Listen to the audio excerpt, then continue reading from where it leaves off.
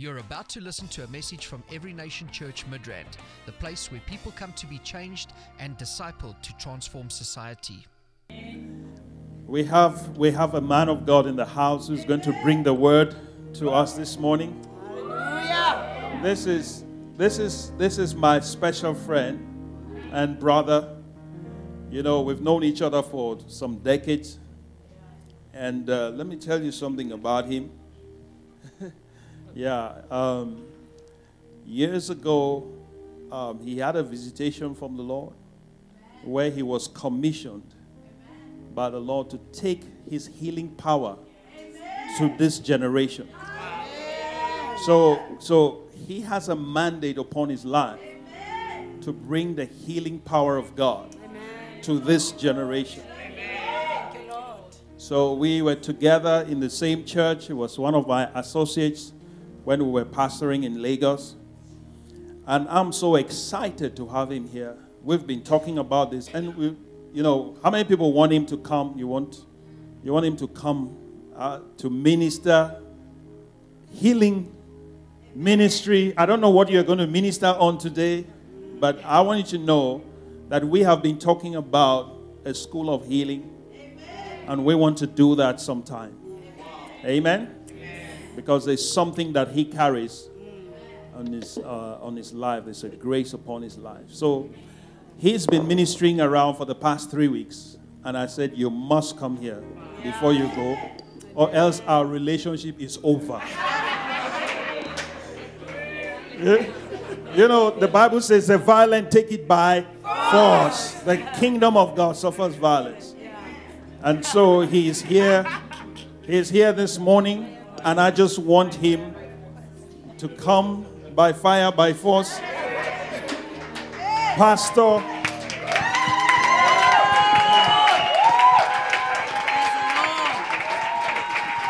Hallelujah. Pastor Tonya Oliver is his name. Amen. Let's celebrate him. Feel at home. Hallelujah. Amen. Hallelujah. This is an amazing community. Amen. And in every way, you guys are just awesome.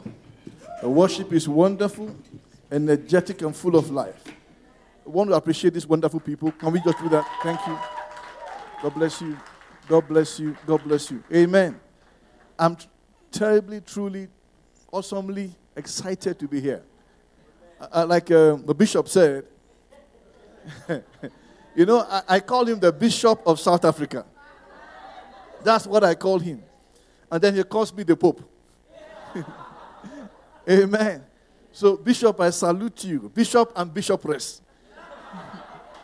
That's our joke. Amen. But your pastors are amazing people. I'm sure you agree with me. I've known the bishop and the bishopress for ages. And we've had great times of fellowship, great times of service and ministry, and really, I just had to be here. Even though she was telling me that if I had not come here, our relationship was over, I said it's not possible, there's no divorce. Amen. Amen. So I want you to do me a favor. Help me to appreciate my dear friends, my brother, my sister. Just put your hands together and thank them. God bless you. Amen. Amen. Amen. I was so happy to see Shama. He arrived after they had left Nigeria, and he's a big boy, with his father's face. Exciting. And PD, I saw PD the other day, I think on your DP, and it's like, okay, who is this? All the stuff I saw. Praise God. PD was so small when they left. Or Rahila. Beautiful kids. Amen. So I'm glad to be here. I want to say greetings from Nigeria. My wife sends her greetings. Unfortunately, she cannot be here today or now, but I guess sometime in the future, we'll be coming together by the grace of God. Amen. I want to say a big congratulations to everybody here who had this child dedication. The word says that the seed of the righteous shall be blessed. We declare your children are blessed in the name of Jesus. I want to thank this church. Is a very vibrant church. I like it. Amen. Praise God. Sometimes my Nigerianness will creep into my speech. So just adjust yourself. Amen. Praise God. Hallelujah. Amen. Okay, so like I said, this church takes very seriously the scriptures. Amen? Amen? Yes, I saw it this morning. When you were dedicating your children, I said to myself, I have never seen or been in any assembly where I saw so many dedications at one time. So I said to myself, the word of God is coming to pass. He said, you will be fruitful and you multiply on the earth. And I said to myself, this church takes that very seriously. So I want to commend you. I want to appreciate you for that commitment to that scripture. I hope that commitment extends to other scriptures. Praise God. Amen. So to all those who are dedicating their children, we rejoice with you. We thank God for your lives. It's an exciting thing. And the Lord will bless you, and He will also increase you and make you more fruitful in the name of Jesus. I said to my sister, when you are giving her the certificates and stuff like that, I said, oh, okay, you even give a certificate of success. Amen. Praise God. Hallelujah. My friend said I'm home, so I'm home, yes? Okay, so I should just be free. Amen. It's a wonderful thing. I'm so glad to be here. Once again, I want to say the Lord bless you. And I trust that the word of God that we will share will also bless you tremendously in the name of Jesus. These are serious times. Amen. These are serious times. Can we pray? Father, we thank you. We thank you for the opportunity. We thank you for the privilege that we have this morning to a fellowship as a family, as a community of faith. We thank you, Lord, because your word is here and your spirit is here. It's exciting to see what you have been doing in these people and through these people. Lord, we give you praise and glory in the name of Jesus. And so, Lord, I ask that which you have put in my heart, I receive grace to deliver in the name of Jesus. And your people receive grace to receive it in the name of Jesus. And together, Lord, we all are truly, truly blessed. In Jesus' name I pray. Amen and amen. Praise the Lord. Now, like my friend said, I many years ago, about 20-something years ago, the Lord appeared to me, and let me put it like this. I had an out-of-the-body experience. Jesus took me out of my body. I was at home in the sitting room, at home, yes. And this great force, this great power came upon me and dragged me out of my body. And my friend, I've never had that experience before. It was a fight. Amen? Because I said to myself, what is happening to me? Where am I going to? So I tried to hold on to my body, but it's not possible. This power dragged me. I'm serious. It took me out of my body. Great force, great power. I could not resist the power and the force that took me out of my body. I looked down and I saw my body on the settee in the sitting room. Sorry, I'm used to words are not very, like settee. I don't know what you call it here. Okay, the couch here, yes. So you need the Holy Ghost to help you interpret. Praise God. Okay, He will help you in Jesus' name.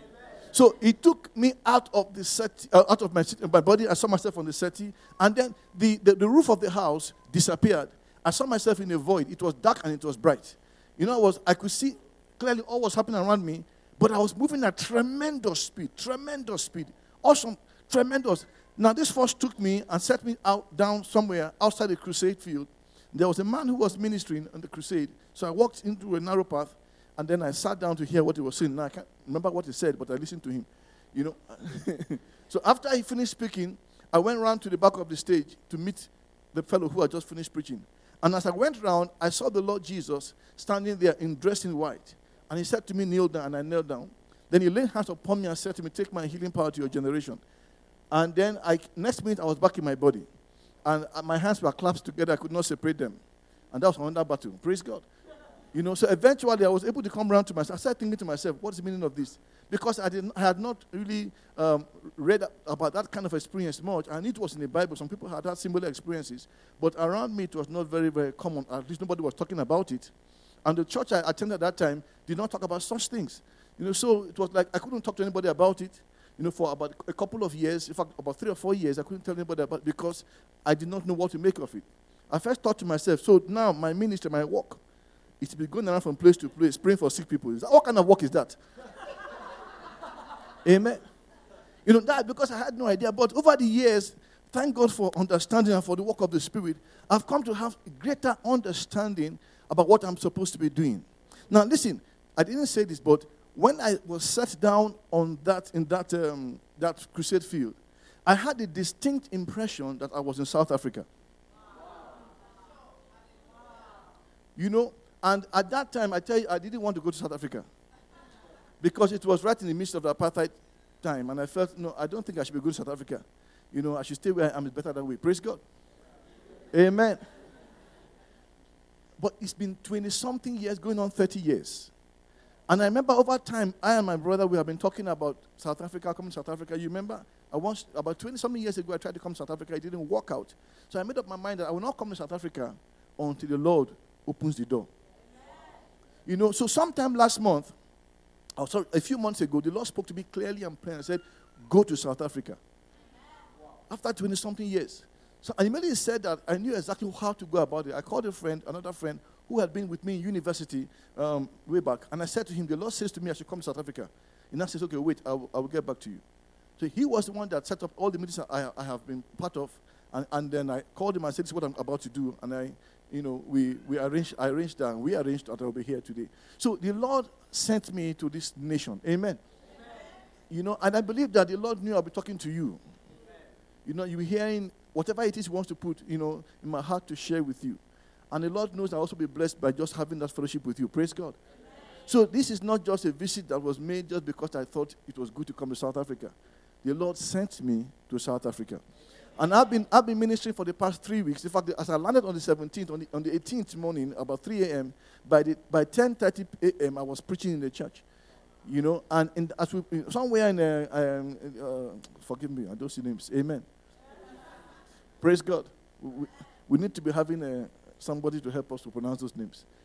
Amen. But that very first meeting was not scheduled. I was supposed to start on Monday, but the pastor insisted that I must speak to his people. And we saw about 8 or 9 people give their life to Jesus Christ at that meeting. You know, so that set a tone for the last 8 days. Next 8 days, we had meetings every day. This is the 14th or 15th meeting I've had in 3 weeks. You know, so it's been wonderful. Great. Amen. Great. Awesome. Hallelujah. But in these 3 weeks, I've seen the Lord save souls.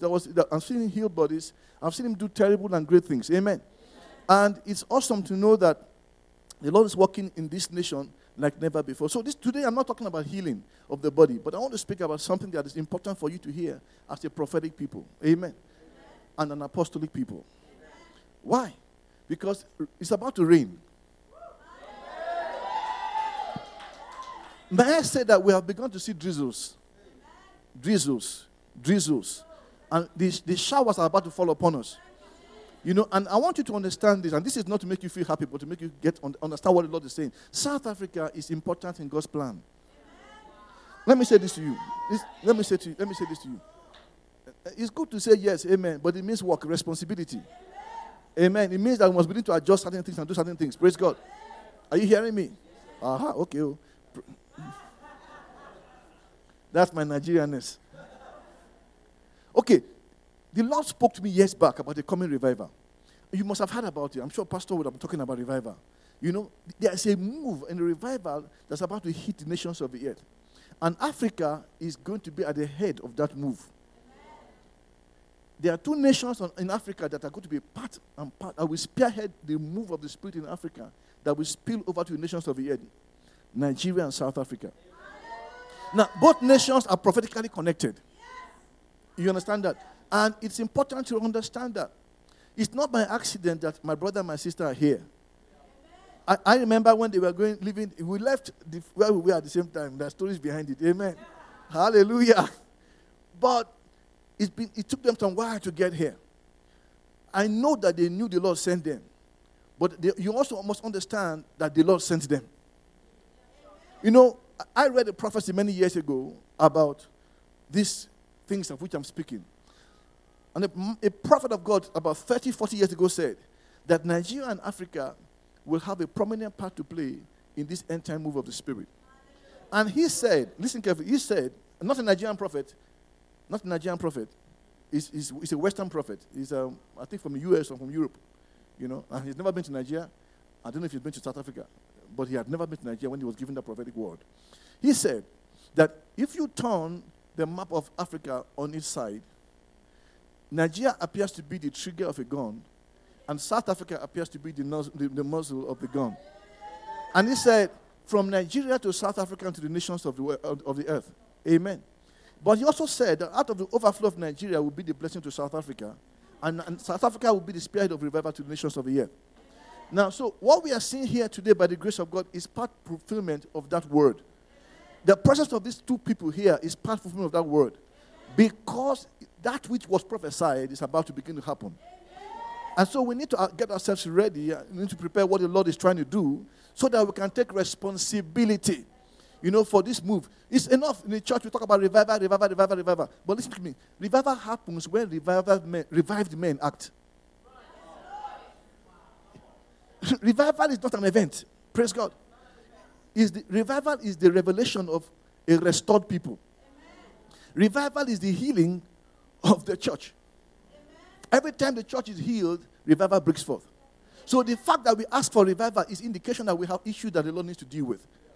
And the Lord deals with those issues, and as we begin to live in that state of renewal, revival naturally occurs. Amen. So sometimes we are praying for revival and looking up to heaven and say, God, when will it come? The Lord says, no, it has already begun in your heart. Amen. Am I speaking in English? Yes, sir. Okay, so you can understand me. All right. So it's serious business. It's serious business. Let me say it again. That the revival we have been asking and trusting God for, the Lord says is about to hit us. But this is how it's going to hit us. As you hear what you hear, and you receive what you receive, and you act on what you hear, then revival will happen. Because you are the reviver. I was praying many years back, and I had a vision, or a dream. Let me put it like we so that it will not sound too spiritual. A dream. We pastors sometimes, vision. A dream is a vision, yes or no? Except that you are sleeping. Amen. Okay, so I saw in this dream, I was standing outside an aircraft. It was a regular-looking aircraft, 737, normal-looking aircraft. And people were lining up to enter into the aircraft. So I took my place on the queue, and I got to in Nigeria, when you want to enter into an aircraft, you have at the foot of the base of the aircraft, the stairway, you show your ticket or something. So they check your ID and all that, and then you go in. So I went in, but as I stepped into the aircraft transformed. It was no more an ordinary-looking aircraft. There were literally hundreds of thousands of seats in that aircraft. I was like, come on, what's going on here? How are we going to find our place in this aircraft? So I was thinking that when the air hostess beside me just began to answer my thoughts, and she said, okay, just look on your ticket. Your seat number is there. Your seat is your what? Your assigned place. Amen. Do you know? I will explain that a bit later. So she says, look on your ticket. You will see your assigned place. So I look and I see, okay, fine. But as I'm making my way into my seat, the pilot starts the engine as if it's about to taxi and take off. And I'm like, what's this guy doing? Nobody starts an aircraft and takes off when people are still standing. Otherwise, you have what they call the domino effect. So I'm thinking that. And again, the same air hostess says to me, if you are in this aircraft, you will never fall. And I'm like, okay. Now, something amazing happened. As I entered into the aircraft, I saw people I had not seen for 20-something years, 30-something years, way back from university. Way back from university. So I was like, hey, how are you doing and all that stuff. So we were about to sit. And then I began to ask the Lord, what's going on? What's going on here? But I noticed something. The aircraft was less than half filled. Less than half filled. You had thousands of empty seats. So when I came out of that dream, I began to say, Lord, what does this mean? And the Lord said to me, say, son, you have been praying for revival for years. He said, that revival you are praying for is that aircraft. And your seat is your assigned place in that revival. Thank God I have an assigned place. But I've come to tell you too, you have an assigned place. Listen to me very carefully. He calls us all into this great thing he wants to do. He does not exclude anybody, but you can exclude yourself. Are you hearing me? You can do what? Exclude yourself. And many people are excluding themselves by the decisions and the choices they make on a day-to-day basis. every believer, every child of God, every born-again believer, every follower of Jesus is called to be a part of this. Because this revival we're talking about, this restorative revival, which some people have called apostolic, whatever, the big names for them, amen, is simply, no, it's okay. It's simply the revelation of Jesus in his fullness through the church to the nations of the earth. That's why I'm so excited. I come here and I hear the word Christocentric. I love it. Amen. You know what it means? Jesus-centered. You know, many years back, the Lord showed me 7 things he said you must look out for in any church for that church to be truly apostolic. And the first thing he showed me was the church must be Jesus-centered. Not tradition-based, not culturally based, not man-thinking based. It must be Jesus-centered. From there, all the other things that we must look out for flow. You may have every other thing, but if you're not Jesus-centered, what happened in Ephesians chapter 1 will be your portion. God forbid. Amen. Ephesians 1, we are told about, Revelation chapter 1, we are told that Jesus, in his revelation to the church, through the hand of John, speaks to the church in Ephesus and says, you are doing many wonderful things, many great things, many good things, but I have something against you. You have left your first love. And then he says some of the most terrible things you can ever hear. He says, if you don't repent, I will come and take away your candlestick. What is the candlestick? His presence. And you read other scripture, other words to the other churches, you will find out that he does not use such, the judgments he warns them about is not as terrible as what he speaks to the Ephesian church about. Some he says, I will punish you, I will do this, but he never says, I will take away my presence. Listen, why do you think David cried? David said, Lord, don't take away your Holy Spirit from me. He said, Lord, it's better for you to discipline me. It's better for you to smack me down and do all that stuff. But don't take away your presence. Why? Because his presence is life. So he tells the church in Ephesus, I will withdraw my life, my presence from you. I will leave you empty. Over you shall be written Ichabod. May that not be our portion or experience in the name of Jesus. So listen carefully. If a church must truly walk in what the Lord is speaking about, then the first and the most important thing is that church, and I say church, I'm speaking to individuals now, because when we hear, sometimes we hear messages like that and we just apply it to the whole body. No. When the gospel is preached, it may be preached to a crowd, but it's speaking to one. Amen. So speaking to every one of us as individuals, we must recognize that the presence of Jesus, the revelation of that presence, and our walking in that revelation is crucial at these times. So the Lord says to me, I'm praying and asking the Lord, what does this mean? The Lord says to me, okay, this revival you are talking about, this outpouring of the Spirit you're talking about, this thing you're talking about is about to happen. That's why the pilot started the engine. This was like 8-9 years ago, and I'm saying to the Lord, wait, what? I wanted to speak in pidgin English. If you want to say, what's happening, you say, waiting. Lord, waiting happened. What is going on? Amen.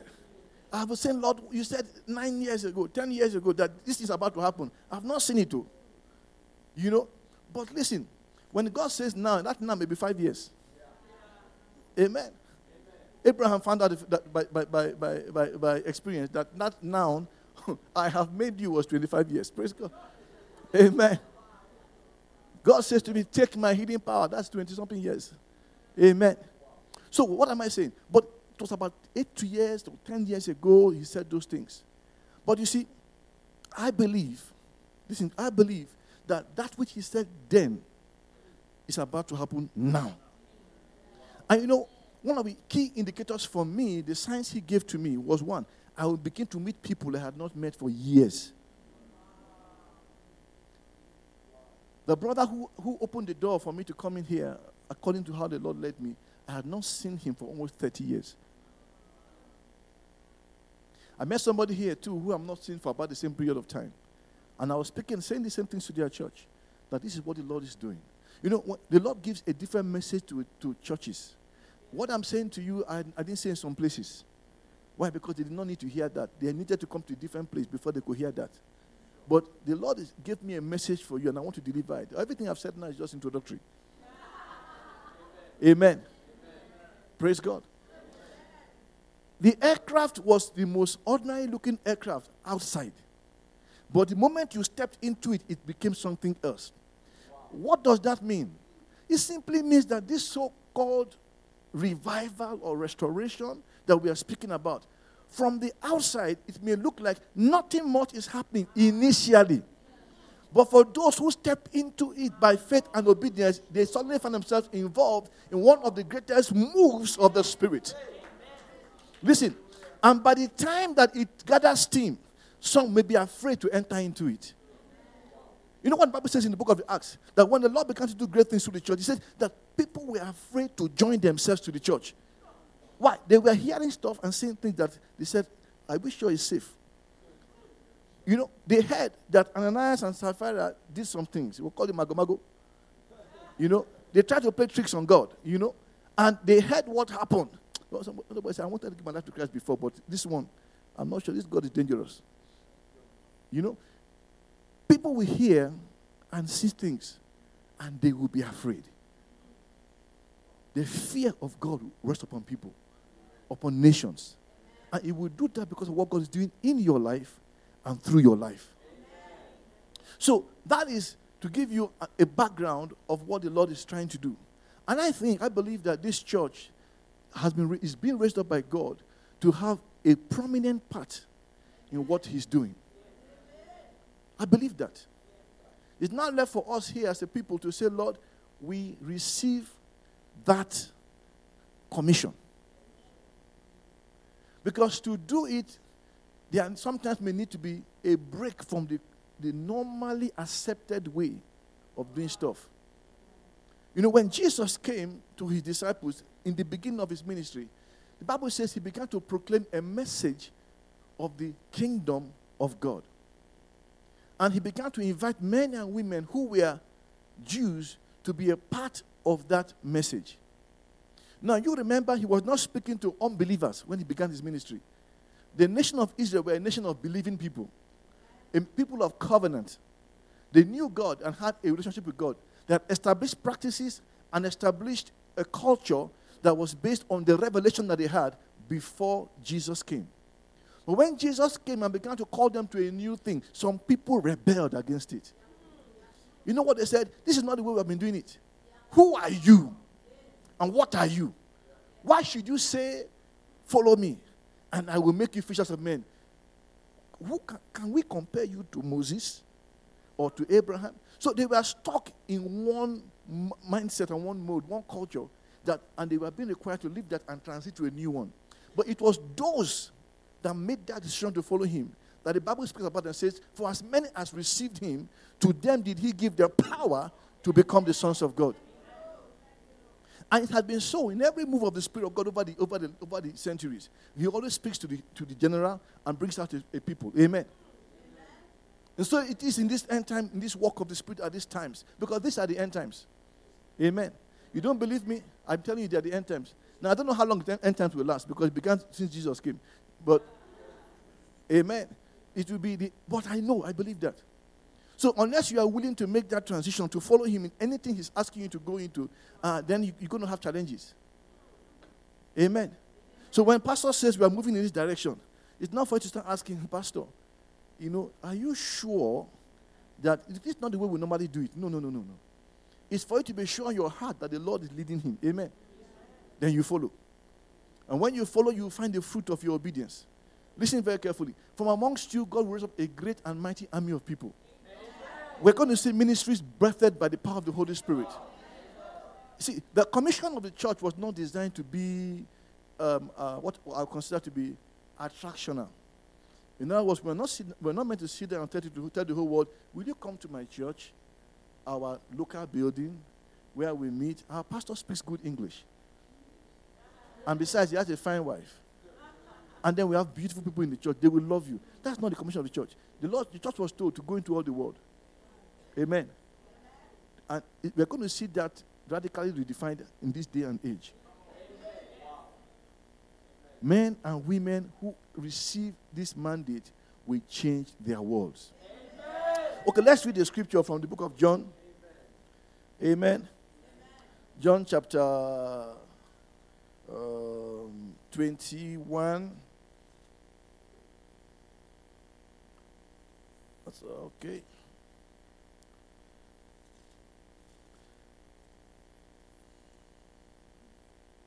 Okay, John chapter 20. Are we there? John chapter 20.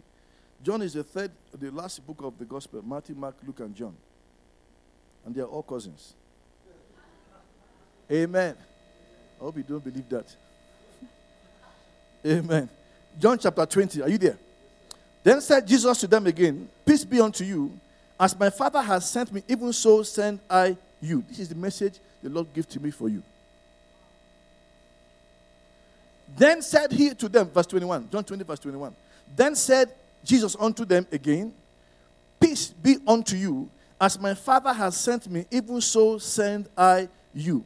Now, he was speaking to people that had worked with him for 3.5 years, that had been prepared, trained, taught, instructed in the ways of the kingdom. These men and women had had supernatural experiences. They had had revelation of who Jesus was.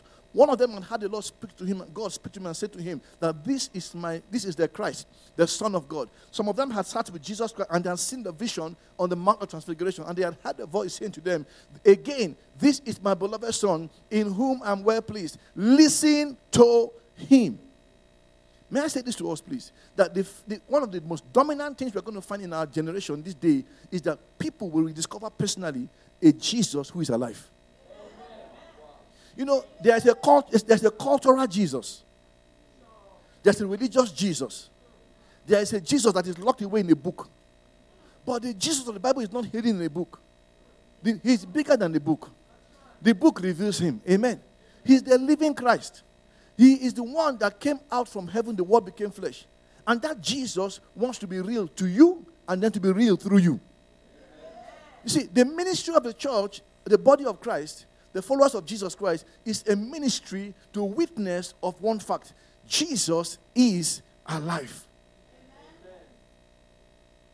Every testimony, there was a guy who came for the meeting, one of the meetings we had before, it was a drug addict, came for that meeting. The first crusade, the first meeting, the first day of the crusade we had somewhere, he was a drug addict.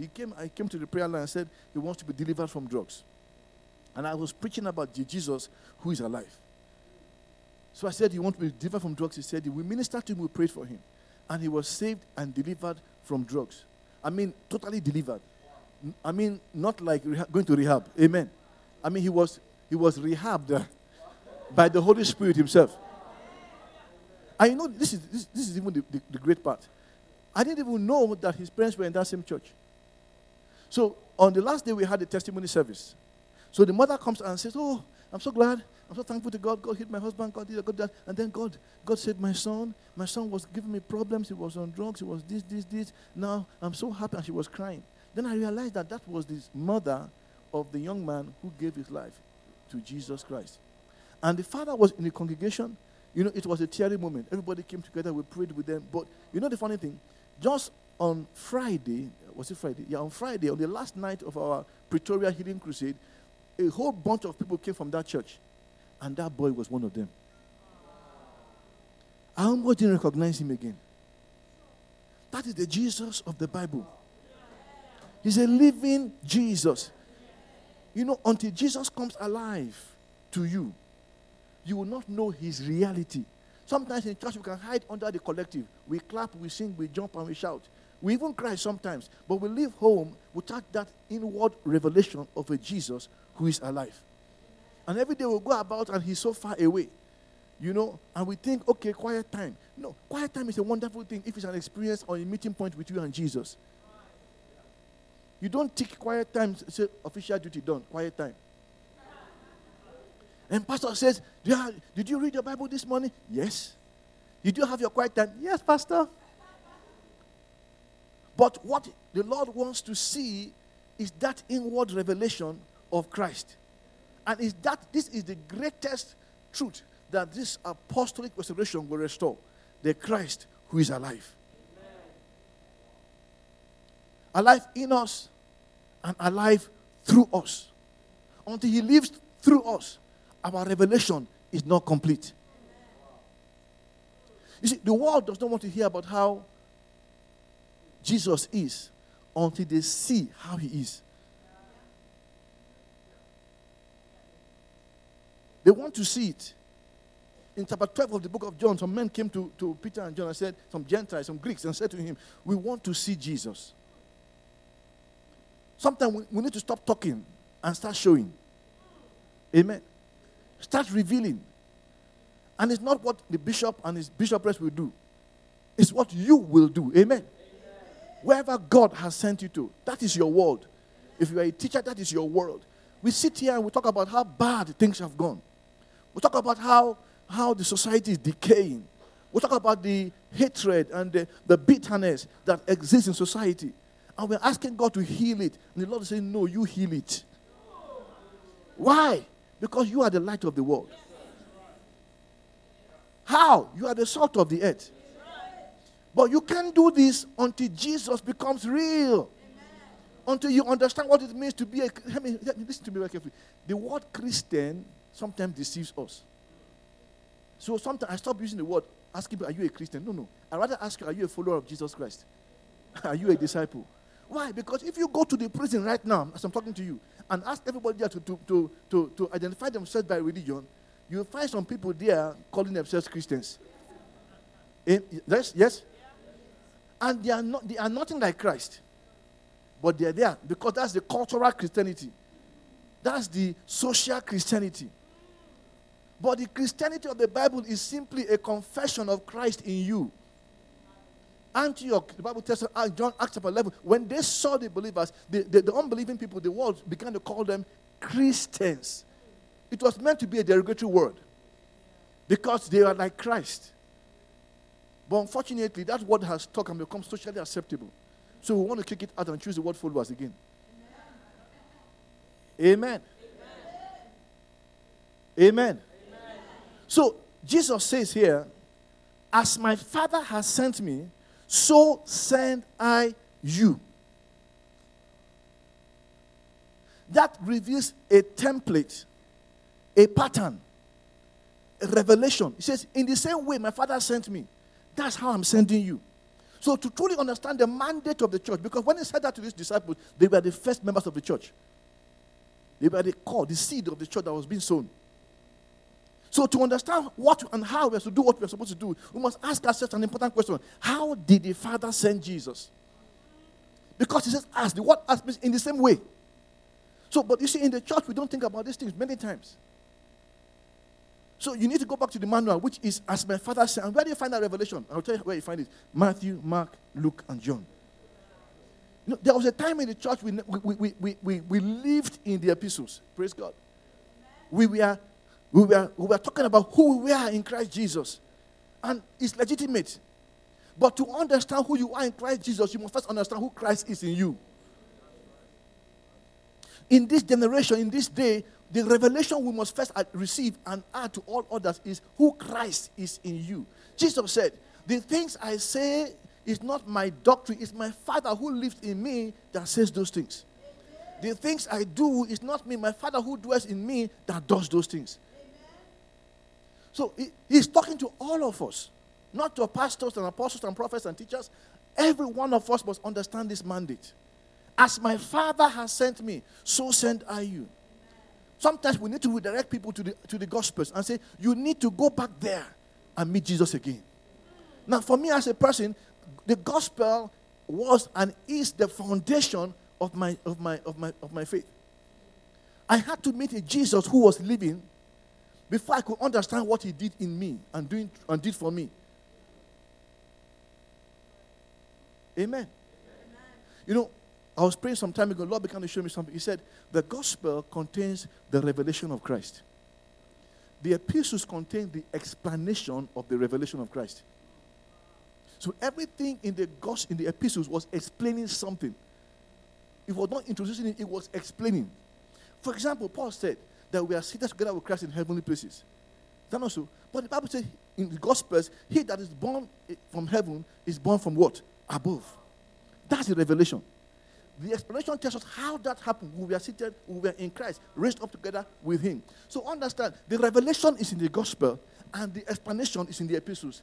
You cannot truly understand the explanation until you go back to the revelation.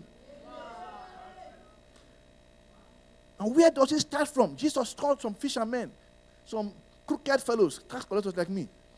You know, some terrible people, and said to them, follow me. I will give you a life-changing experience. I will make you fishers of men. Hear me very well. I was so excited when I heard that you did a series on tracking your destiny or something like that. Laying what? Okay, laying tracks to your destiny. May I say this to you, my friend? If you don't understand the beginning of that revelation, you will lay the wrong tracks. There's a secret. It is not, your destiny is not your making. It is your discovery.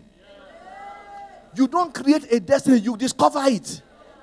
Look at the scripture. Everybody who fulfilled their destiny, not the one they created for themselves, their own destiny began with the revelation of Christ. When Paul was doing what he was doing, looking for whom to kill, God forbid, the Bible tells us that Jesus met him on the road to Damascus and revealed himself to them. Now, when Paul was speaking about that, he said that God, in the book of Galatians, said God separated him unto the gospel even before he was born. So it was his experience with Jesus that actually laid the tracks for his destiny. That's why Jesus said, if you follow me, I will make you. Listen, it's not by principles. Thank God for the principles. Amen. We can use them. Hallelujah. But listen to me very carefully. You can use them to your own detriment. Because what gives the principles meaning and purpose is the revelation of the person of Jesus.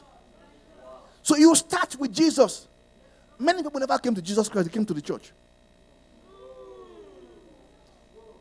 Many people never came to Christ, they came to the church. They came to the concept of being born again. They came to the idea of going to heaven. They came to the idea of not going to hell. And that's a good idea. Not going to hell. Amen. But until you have that personal contact, that personal revelation, that it is not a theory, not that it's a prayer, not just, any such thing that saved you. It was a person that saved you. And that person must live in your heart. You must consciously know that you are following not a fantasy or an ideology. You are following a person. It is in following that person that he begins to make you. So that even as your ministers are teaching and preaching, you can relate with what they are saying. You can even understand far beyond what they say because there's somebody that you are following who is teaching you. So he will speak to you through their ministries because that's why he raised them up. They will say, like Paul said, follow me as I follow Christ.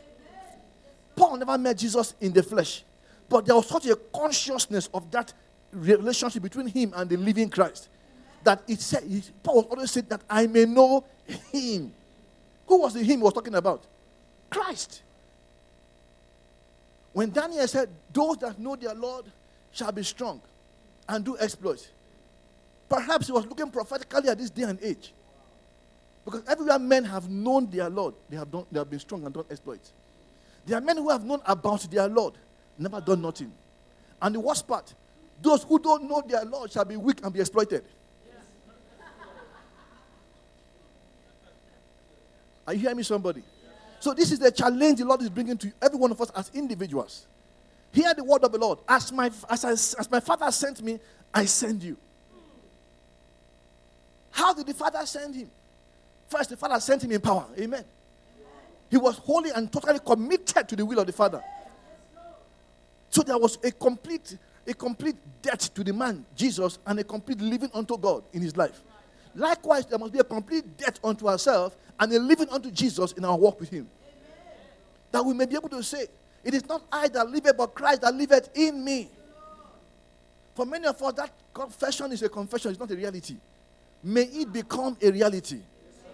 Because you see, as the Lord begins to deal with us in this way, first he will heal his church. Listen, and as he heals the church becomes an instrument for healing.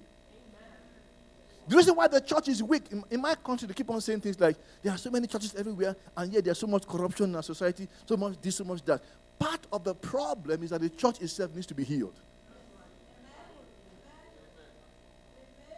So Jeremiah laments and cries out, oh, is there no balm in Gilead? Is there no balm in Gilead? Why then is the wounds of my people not yet healed? The balm of Gilead is the Son of God. When he heals the church, he heals, the divisions within the church. He heals relationships within the church. A church that is sick cannot bring healing to a dying world.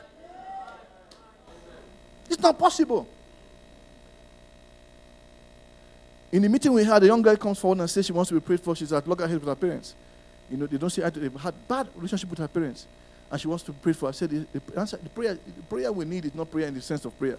You need to forgive your parents, and then you need to ask your parents to forgive you. It does not matter what they have done. You need to forgive your parents and ask your parents to forgive you. See, we need to receive forgiveness, and we need to offer forgiveness.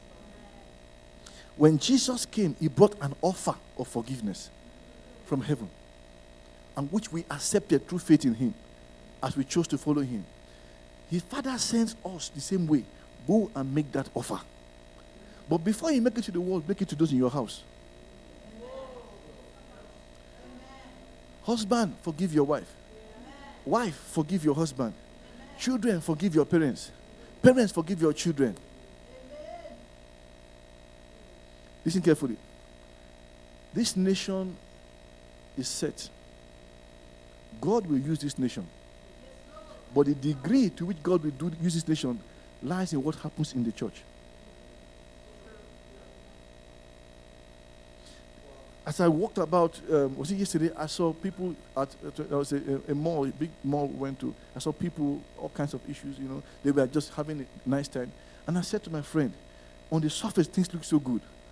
But I said to myself, there's so much division in this, so much bitterness in society, so much anger in society, so much distrust in society between races, between peoples. And I said, it's just waiting for something to cause it to erupt. But the healing balm is looking at me right now.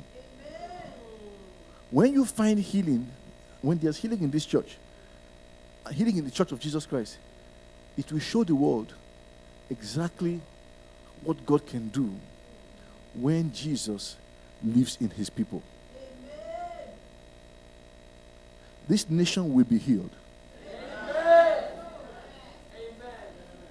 Because the Lord will use you as an instrument of healing.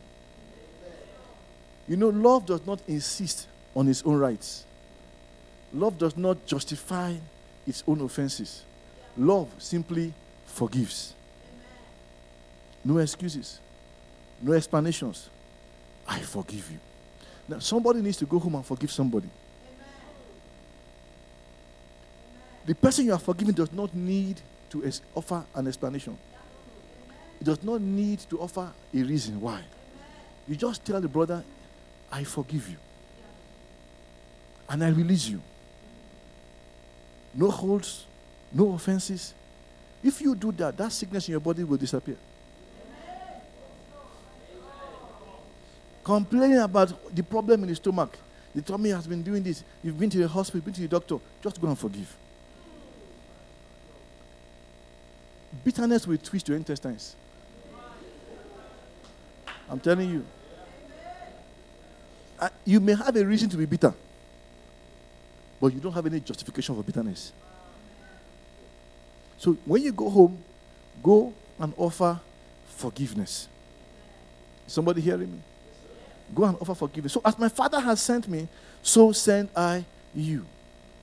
I don't want to go beyond this because we can go on and on about the different ways this happens. But listen to me. I mentioned and I said the Father sent Jesus in power. The Father sent Jesus in power. Where is the power of the church?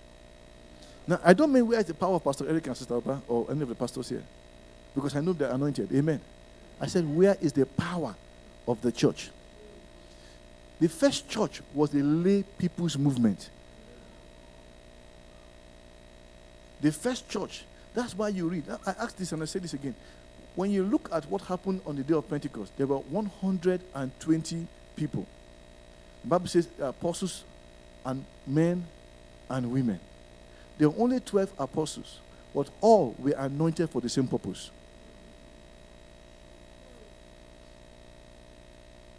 The apostles had their responsibility, but all were anointed for the same purpose.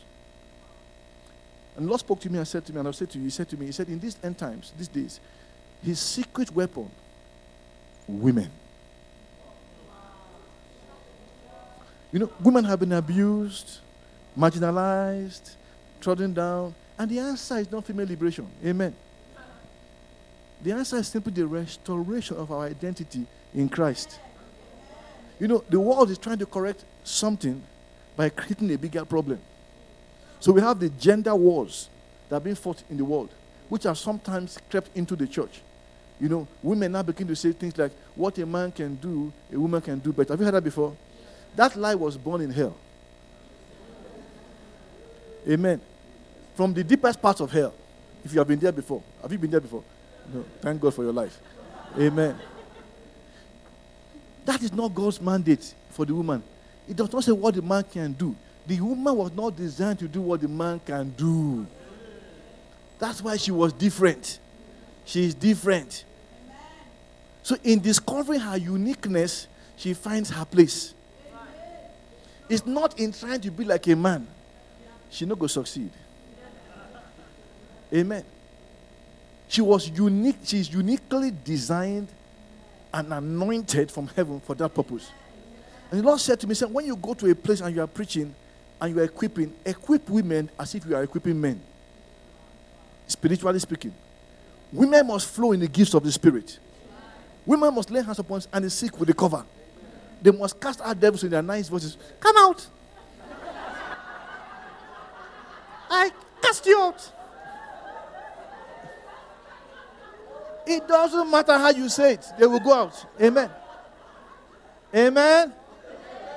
You know, women have this idea that that's not a woman's job, it's a man's job.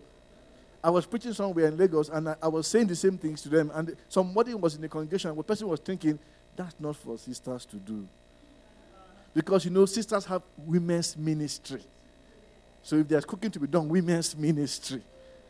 Children to be taken care of, women's ministry. No, women's ministry is more than that. Amen. So as she made that statement in her mind, the Spirit of God told me, and I stopped preaching, and I said, somebody just said this. Who are you? And the sister does like this. I said, no, you are wrong. And I said to her, I said, in the upper room, there were men and there were women.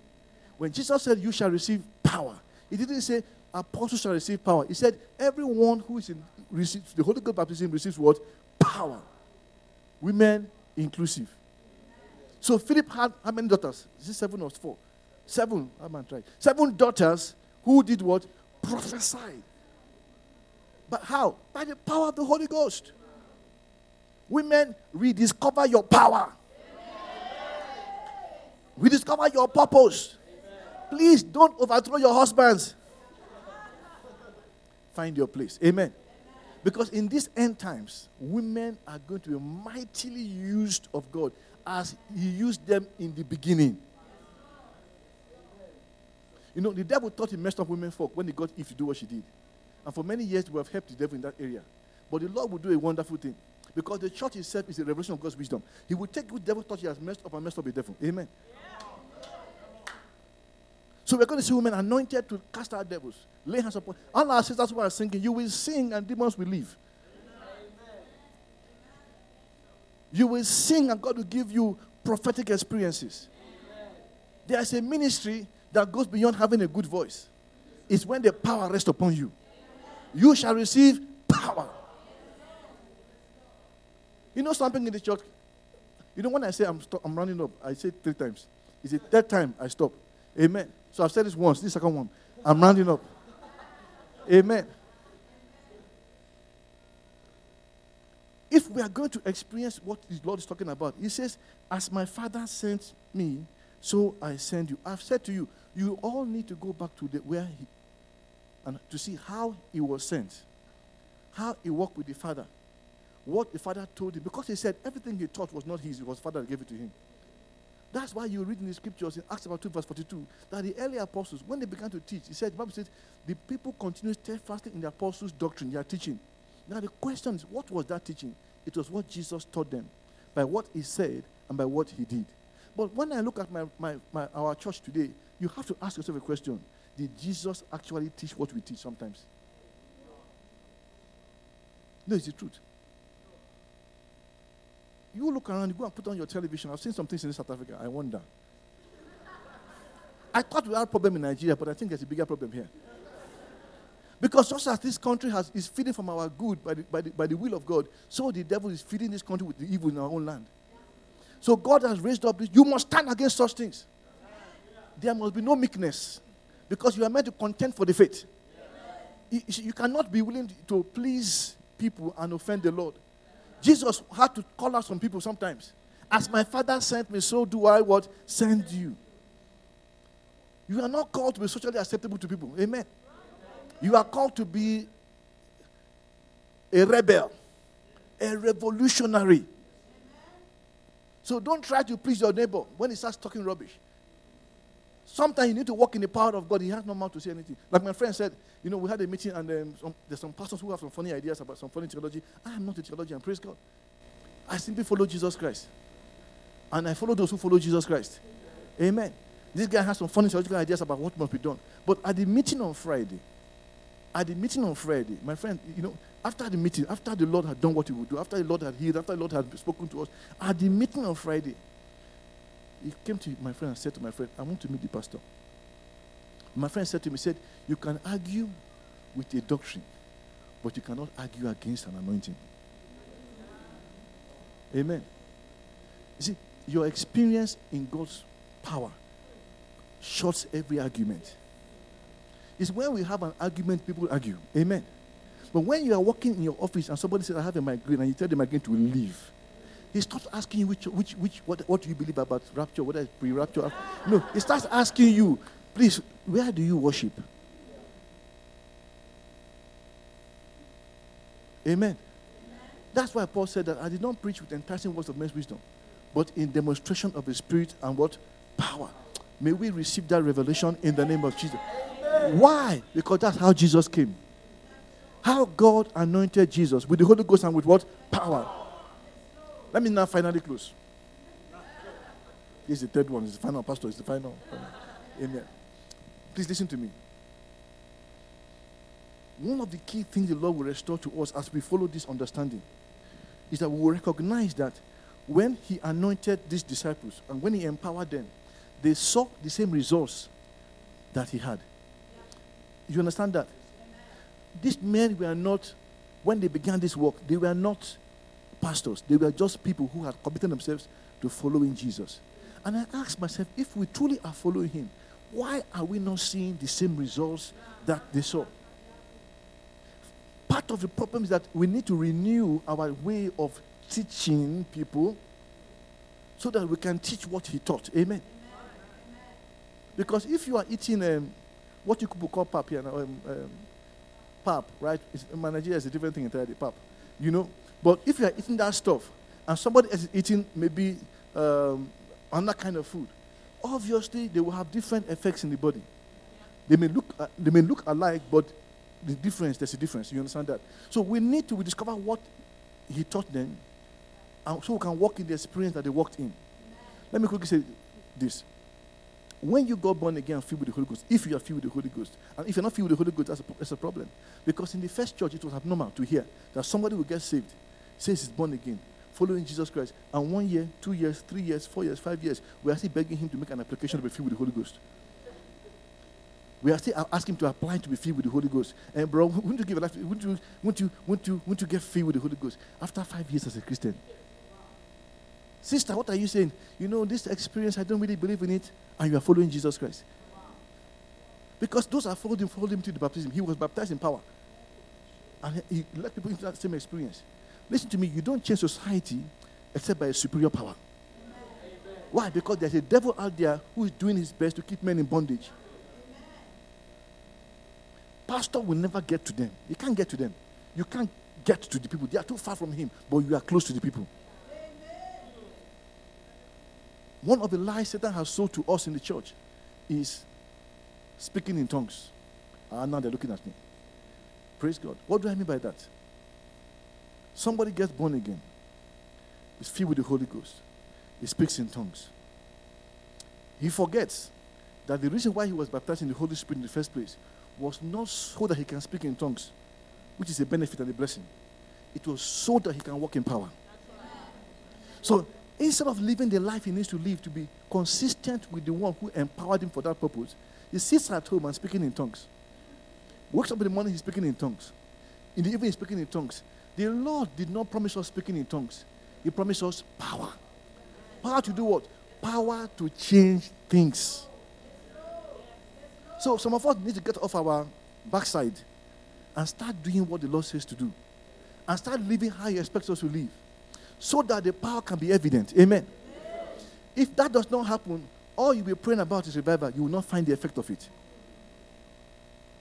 So I thank God for the speaking in tongues. I do. Sometimes I've spoken in tongues for 8 hours, 9 hours. It's a wonderful experience when you know whom you're working with. When you are doing what you're supposed to be doing. Amen. So the challenge I live here with is this. As my Father sent me, so also sent I you. We need, as individuals, to discover Christ and follow Him through all that He has for us. Follow those whom He has set over you, who follow Him. Amen.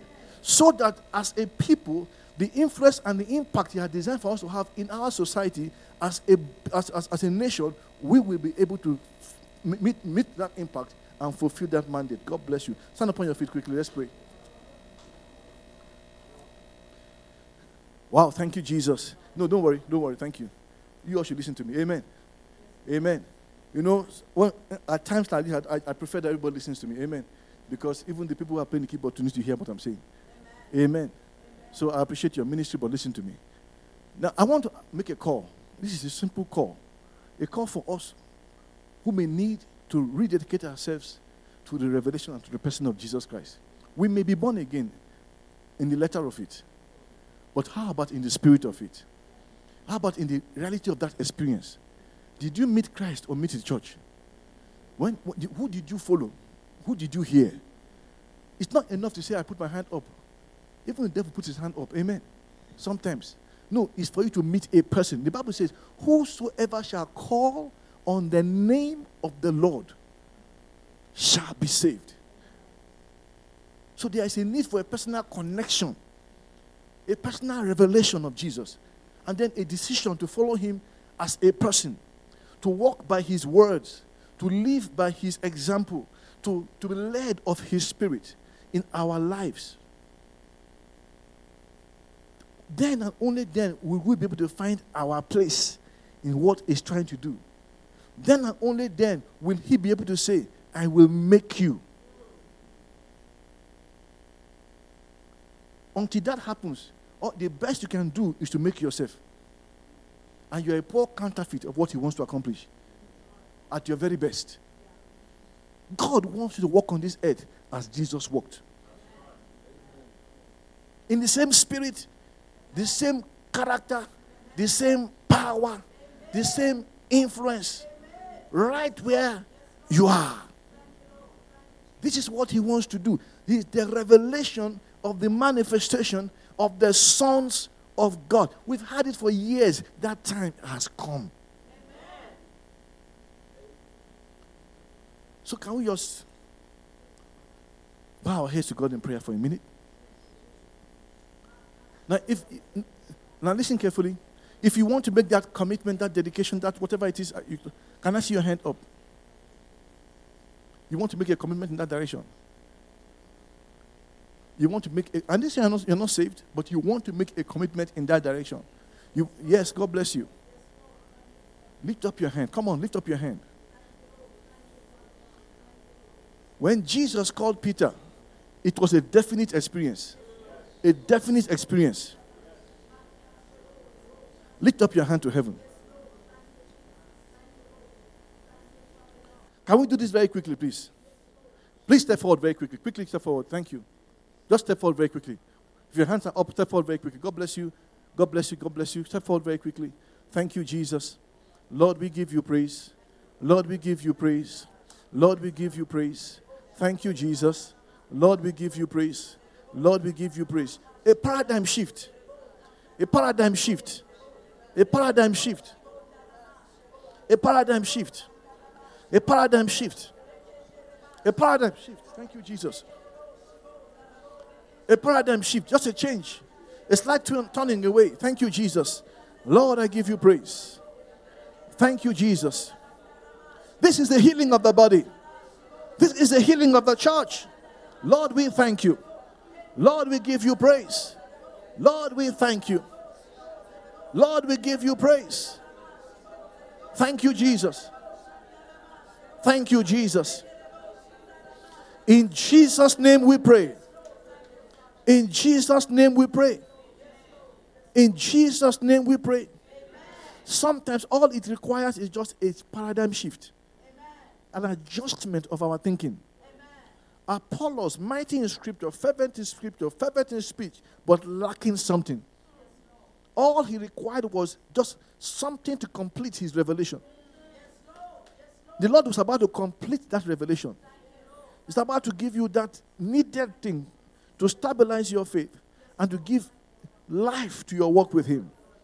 Jesus is a person. He's not a figure in history. He's a living Christ. When he said to his disciples, I will not leave you nor forsake you, they understood that he meant it literally. That he was with them every time. Can you put your hand upon your head or upon your chest? I want to pray with you, every one of you. Father, in the name of Jesus, we thank you for how far you have brought us. We thank you for these words, Lord, that you have put in my mouth to speak to your people. Thank you, Lord, because these are the words for healing. These are the words for restoration. These are the words for realignment. So I ask, Lord, for everyone who's out here seeking, Lord, that revelation, that connection, reveal your Son to them. Father, reveal your Son to them. Lord, as they dedicate themselves to the Christ, as they decide to follow him, and as they decide, Lord, to walk in his steps, as he walked in your steps, let their lives, oh God, begin to reflect his glory in the name of Jesus. Let them become carriers of that presence. Let there be things happening in them that they cannot explain but are tangible and are real in the name of Jesus. Let your hand be strong upon them. Lord, embolden them in the name of Jesus. Cause them to walk, cause them to live as you have designed and ordained for them in the name of Jesus. Lord, that they may begin to lay their tracks for destiny. Lord, not the tracks they set for themselves, but the tracks you set for them. Because you said, you will make us. You will make us, Lord. We cooperate with you, but you will make us. So, Lord, I thank you and I give you praise in the name of Jesus. Now, I want you to pray this prayer. We say, Father, I come in the name of Jesus. I acknowledge and I confess that you sent your Son, Jesus. The Word became flesh and dwelt amongst us. And we beheld his glory. I ask in the name of Jesus that you will give me a fresh revelation of your glory in the face of your Son. Father, I ask by your Spirit, let Jesus come alive in me. Cause mine eyes to behold the Son of God. Today, I confess that Jesus saved me. Jesus washed away my sins. That Jesus made me a new person. And Lord, I determine by the help of your Spirit to follow you every single day of my life. This day, I make this confession, and I thank you for it. In the name of Jesus. I thank you for it. In the name of Jesus. Spirit of the living God. You are the Spirit of Jesus. I receive you. I acknowledge you. I say, everything that Jesus said that you will do. Do in my heart. Do in my life. Let Jesus be magnified and the Father glorified. Amen. Amen. Some of you, as we are making that confession, you could feel God's presence upon you. Amen. Yeah, you could feel God's presence upon you. Some of you felt you are feeling some burdens lift off your heart. Amen. Now some things begin to make sense to you. Praise God. So we thank you, Lord, and we give you praise. God bless you. Go to your seats. Amen and amen. Thank you, Jesus.